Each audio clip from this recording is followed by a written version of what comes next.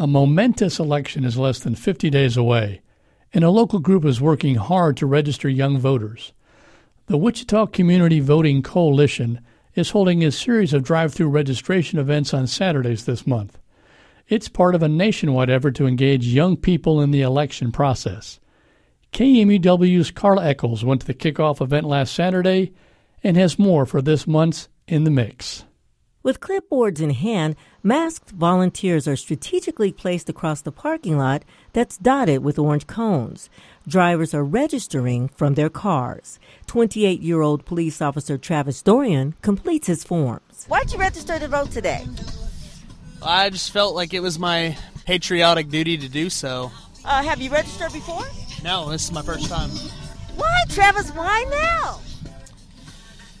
I guess when I was younger, I didn't think these issues affected me, but now that I'm older and wiser, I feel like it's affected me a little bit more now. And Dorian says the registration process was easy. I thought it was a lot more complex of a process than what it actually was, so I wish I would have known that years ago. Organizer Maggie Thompson is all about keeping it simple. She says all that's needed to register to vote is a driver's license or the last 4 digits of one's social security number.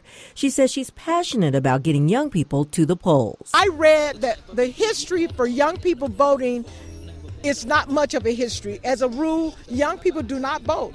They think that their vote doesn't count, but I'm telling you, your vote counts. When you fill out that ballot of who you want to elect, that vote is counted along with somebody's 70, 50, or 40. 18-year-old Destiny Kemp is a volunteer and also registering for the first time to vote in November. I just feel like more young people like my age, I know that they feel like their voices aren't heard. And I used to feel that way, but I feel like, a vote can make a difference. That's why Liliana Rivera, who's part of the NAACP Youth Council, is volunteering.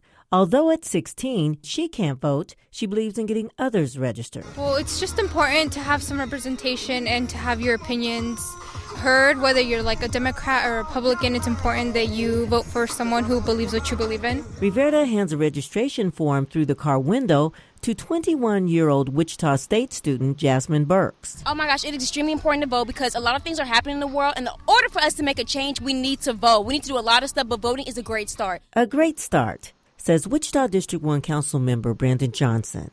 He says people in office are making decisions that impact the future of young people. I tell people specifically here in Wichita, you have folks that are 40, 50, 60 making decisions for your future, and if you're not engaged and voting for them or talking to them, then they may make a decision that's detrimental to your future and you didn't have any input in it.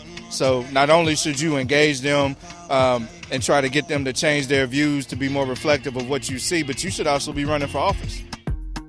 Carla Eckels shares thoughtful stories about race and culture every month on In the Mix. October 13th is the last day to register to vote.